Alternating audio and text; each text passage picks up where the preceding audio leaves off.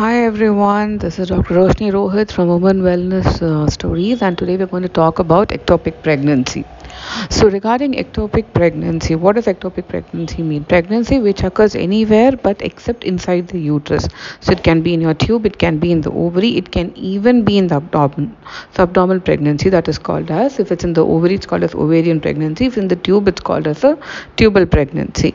So, it's not very common, it's quite rare, and it does happen. Now, what is the importance of ectopic pregnancy? The most common type of ectopic pregnancy would be your tubal pregnancy. So, say once you turn UPT positive, somewhere around 5 to 6 weeks, it's always good to check where the implantation has occurred. Where is your gestational sac? Usually, the heartbeat comes around 7 weeks, but it's always better to do one scan to see where your gestational sac is. Now, if it's intrauterine, we can always repeat scan after 2 weeks to see whether it has whether the heartbeat has come or no. So that is one thing.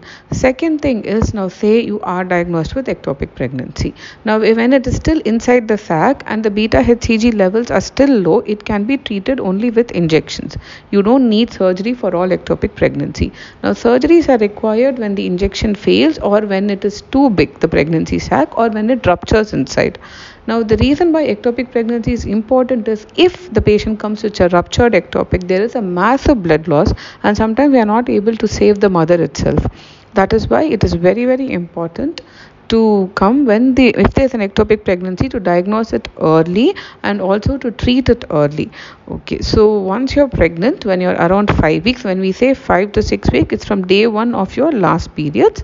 Try to get a scan done to know the exact location of your baby, where it is, it's inside the uterus or outside the uterus. Once we know where it is, we can always repeat back the scan to make sure that the heartbeat has come and the pregnancy is continuous, growing well.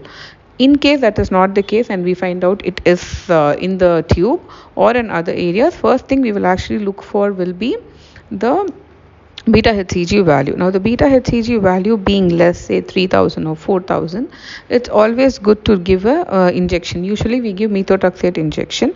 It's for some people we give a single dose. For some people we can give them in day 1, day 3, day 5 or day 7 with the folinic acid as in between. The injections can be given.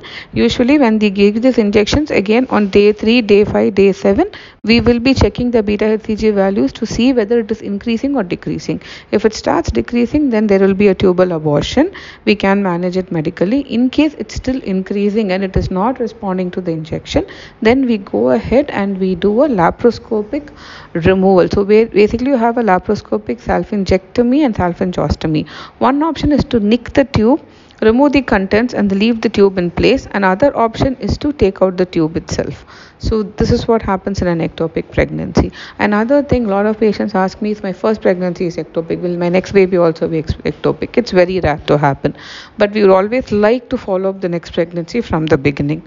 And in case you are one of the people who unfortunately have to have their tube removed due to whatever reason, then there is always another side tube which is still left, so you can conceive normally.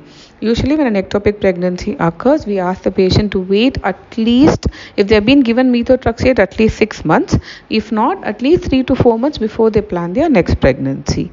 Thank you and have a nice day.